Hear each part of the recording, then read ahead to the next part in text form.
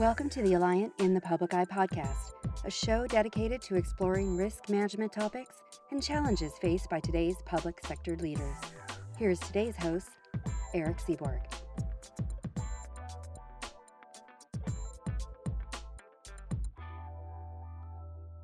Hi, everyone. I'm your host, Eric Seaborg from the Alliant Public Entity Education and Pooling Team. And today our topic will be focused on the drone program at the Florida School Board Insurance Trust Group, or FSBIT for short. This is an innovative program founded and operated by just two individuals who work for FSBIT. And we are fortunate to have one of those individuals on the show today, Jill Thompson. Jill, welcome. Thank you so much for having me. Jill's the information director for FSBIT, and her drone program was actually brought to my attention by my colleague from the Alliant Public Entity Education and Pooling Team, Mr. James Woodside. James works with public school systems concentrated in the southeastern United States, and I'm happy to have him co-hosting with me today. James, I appreciate you joining me and bringing Jill to the program. And if you wouldn't mind, give us a little background on your connection with Jill. Thank you so much, Eric.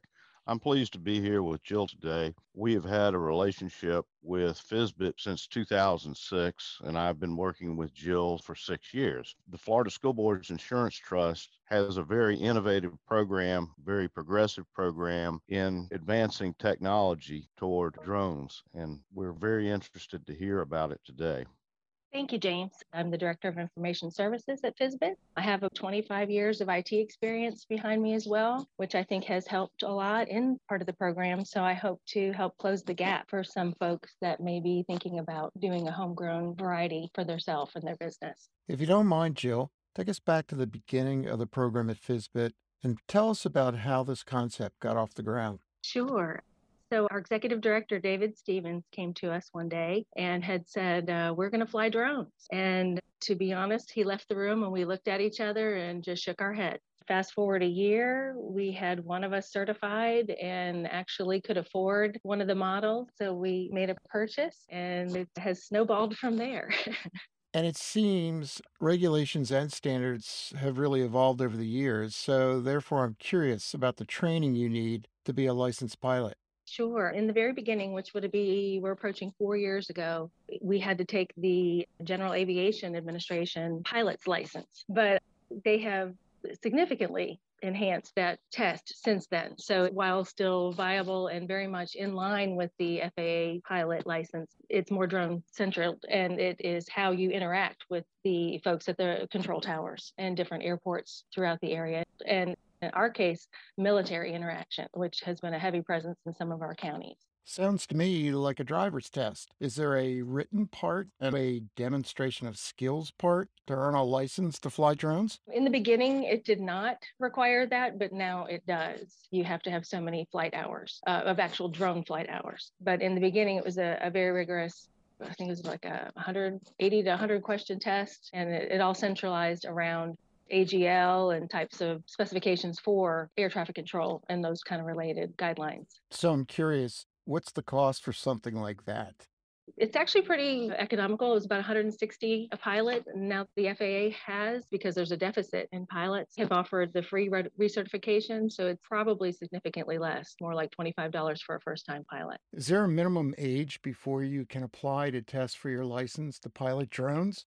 I want to say it was 13, depending on the type of aircraft, but I think it is 16 for the larger models, but don't quote me. There might be a better reference there. And that may have changed. I joked to my daughter at the time that she could go ahead and take it with me. But yes, it is lower than I would have thought. Working with your colleague, Richard, on this program, what was one of your first objectives that you set out to accomplish utilizing a drone? It took us a substantial amount of time to survey a property. So in the beginning, had to fly everything manually, which required us to look through the eyes of the drone and judge where to take photos and hope that we got enough of the coverage through that camera that was not actually in our hands to knit it all together and do a composite, which was at the time kind of a fledgling product by one of the companies we used for the software part of it. We quickly realized 3 hours of school was not going to get us anywhere. We just kept trying to get more efficient or scope it out. And lo and behold, Drone Deploy, who is the software company we use, gave us the ability to map things out ahead of time.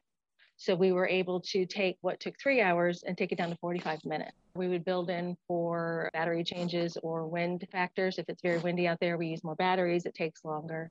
But that made our schedules doable. We could do 6 to 8 schools a day, and we had over 330 sites we needed to survey throughout Florida. It took us a good part of a year to get it all done, to schedule, and then come back and do our real jobs during the interim. But we were able to get that with that enhancement in the technology.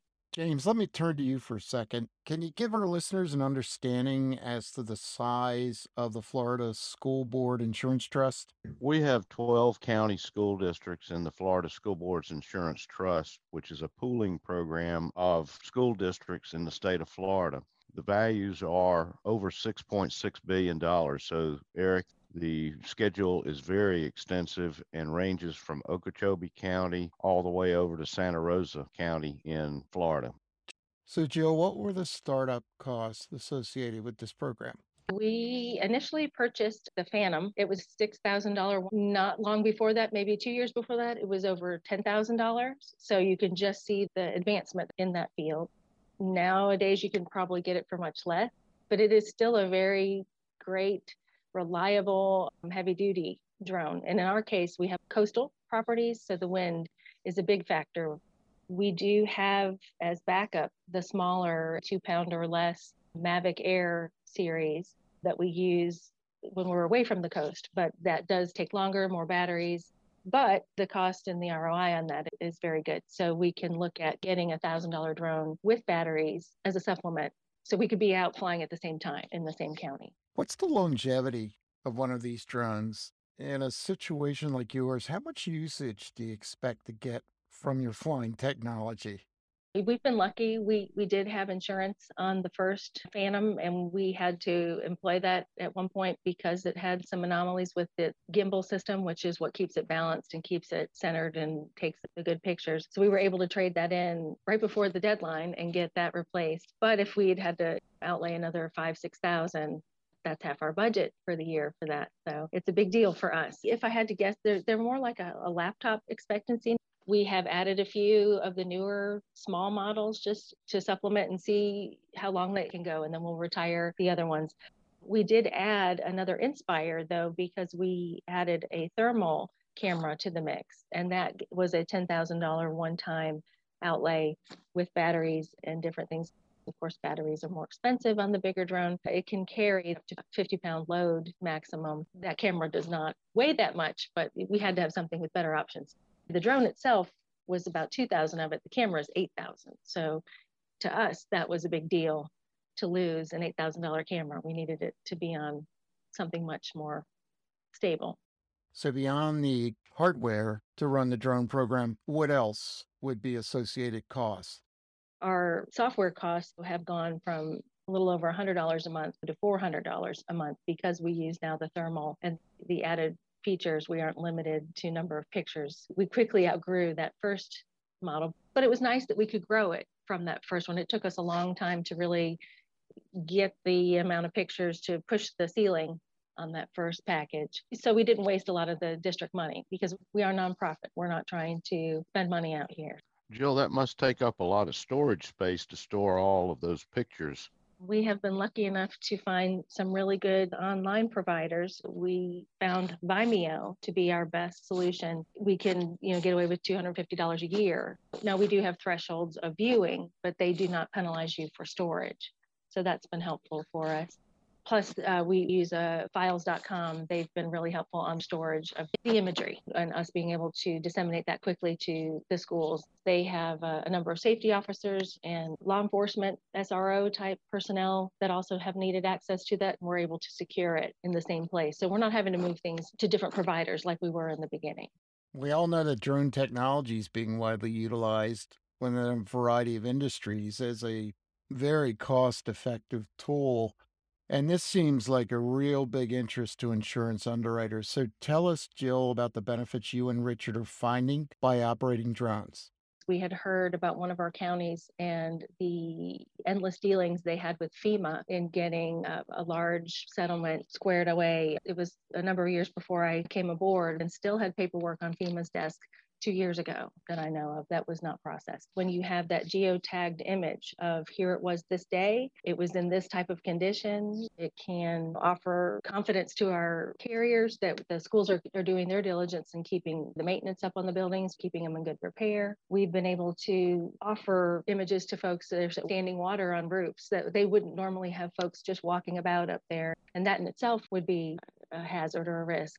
I saw OSHA's annual production, and they say it was over 5 billion in losses for people just falling off ladders. Imagine if we could replace half of that with that type of imagery. If they needed something surveyed quickly, we can be there quickly and get up there and not have folks on ladders, folks on roofs, and they could make assessments from the ground. And the cost savings with this type of technology is really incredible, wouldn't you say? One of our schools districts was paying $2,500 a flight to have a helicopter take off and just provide them with 4 shots of every school. That had to happen over 3 and 4 days. That was quickly $10,000. We said, I think this could replace that. They said, oh, no, it can't. And we were able to send them not only the 4, but much more. And then, of course, in depth. And it's just the one-time outlay that we share amongst our pool, employ it in the right places, and find out where some cost saving can happen.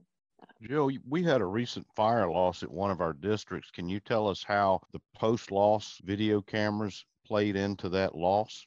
We actually did not survey that one. There was a loss at the Abraham Lincoln School over in Alachua County, where they had lost during a windstorm a portion of their roof to the gymnasium.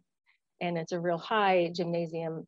And unfortunately, the way the line items were listed, it looked like the AC units were on top of that roof, and they did not want to get up there, and they were able to determine that they were not up there. So that made a difference in the estimation for their loss, and they got the records corrected too. From day one, you face challenges to get the program up and running. So if our listeners are considering a drone program, what are the obstacles that you envision they may face beyond the bureaucratic and funding roadblocks? Some of the things we found out very quickly being in the field was the importance of planning. There are maps that can tell you, in our case, what military zones you might be flying in, who you might need to request authorization from. And there are unspoken 50-foot extensions of those and surprised extension of those when they were doing exercises that we did not find out until we landed. And how we found out is they were able to freeze our drone midair and in some cases not even allow takeoff. So if you don't have all your homework done ahead of time and know all the agencies and have their numbers in hand, it can be time consuming. You can lose an entire day if you're not allowed or permitted in that area. When you say they freeze the drone, what does that actually mean? Are they stopping them in midair and they can't go any further? Or do they somehow stop the motor, causing them to fall? Absolutely stop them right there midair. They will freeze it at 200 feet in the air to 400, whatever they please. If you should do something they don't like. There is an override feature in, I think, all drones now. It's called sport mode, but the only thing it'll let you do is come straight down and only if you're standing directly under it. So it's just important to know all the rules and really know what you're getting into in an area that has a lot of cross coverage like that. Tell us a little bit more about the equipment, the assorted supplies you might need, especially when you're out there in the field.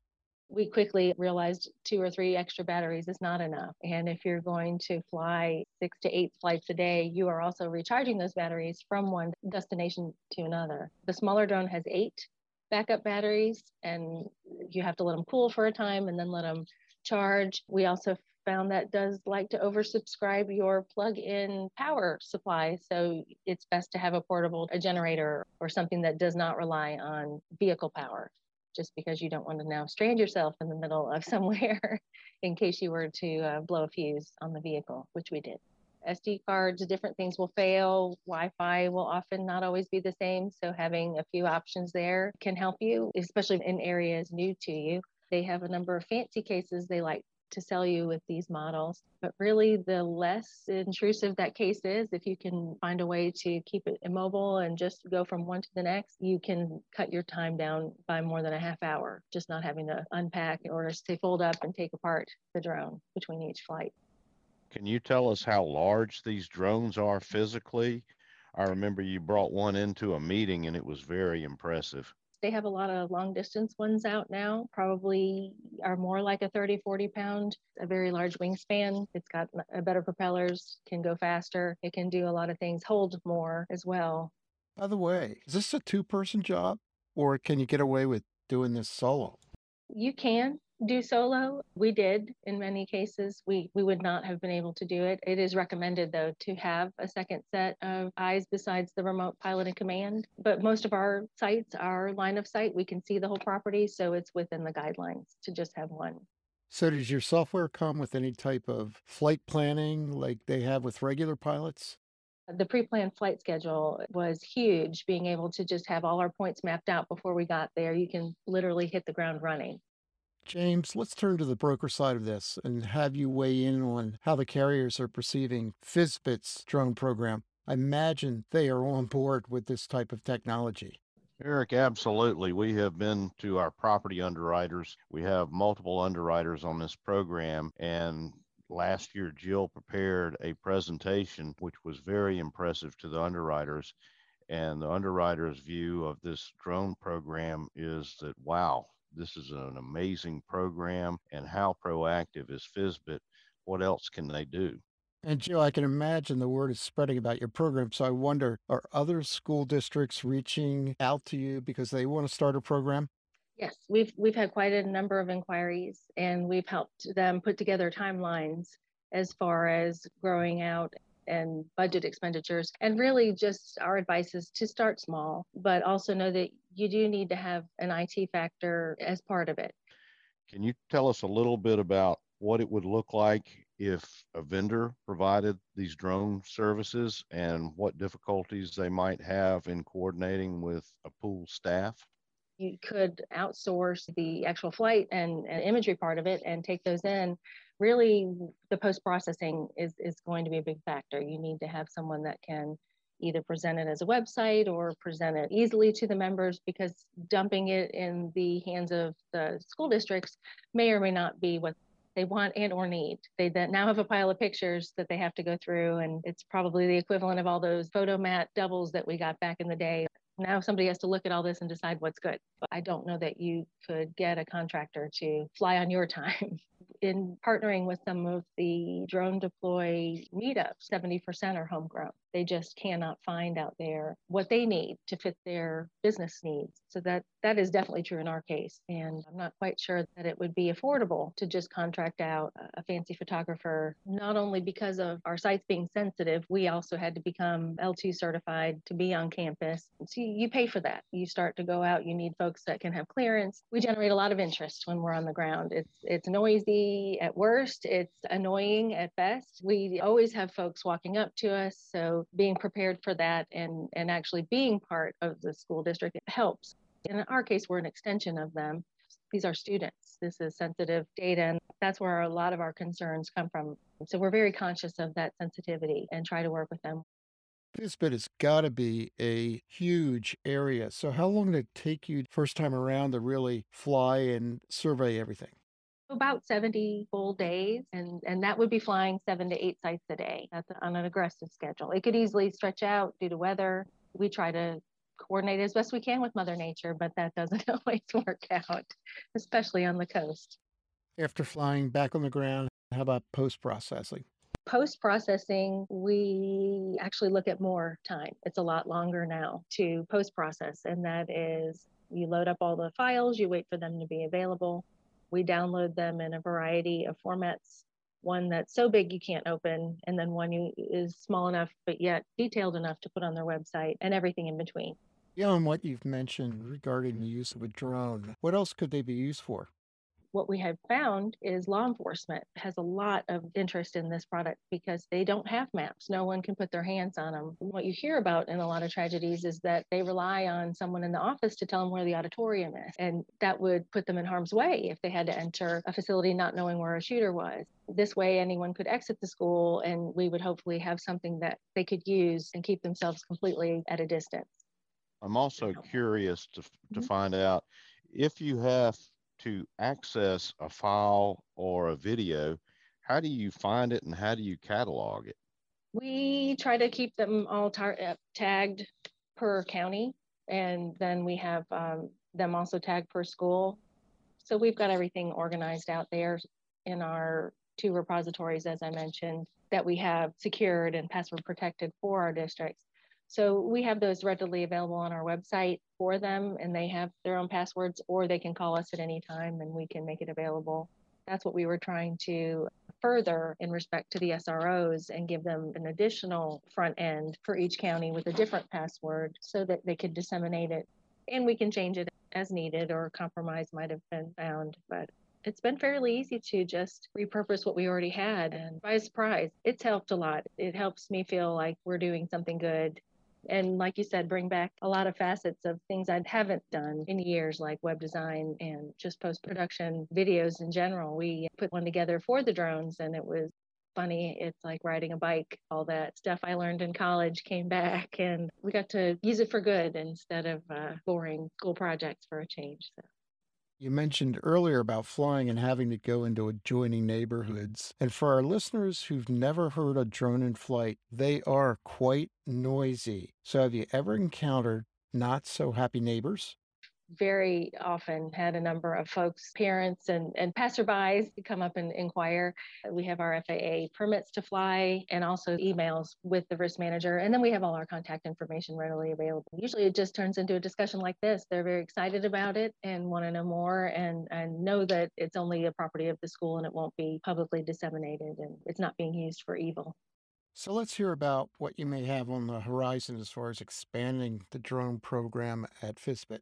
Really, that the expansion for SRO and the overlays are our big project that we're working on now. But thermal has been huge, and because FLIR and the different technologies are now racing to keep up with demand, we find almost every couple of months they have a new offering, which makes something that's really good more affordable for us. Right now, one of the things we've started, it's called Baseline in Drone Deploy, and that is when you go out there immediately upon completion, take a scan and do a side-by-side comparison.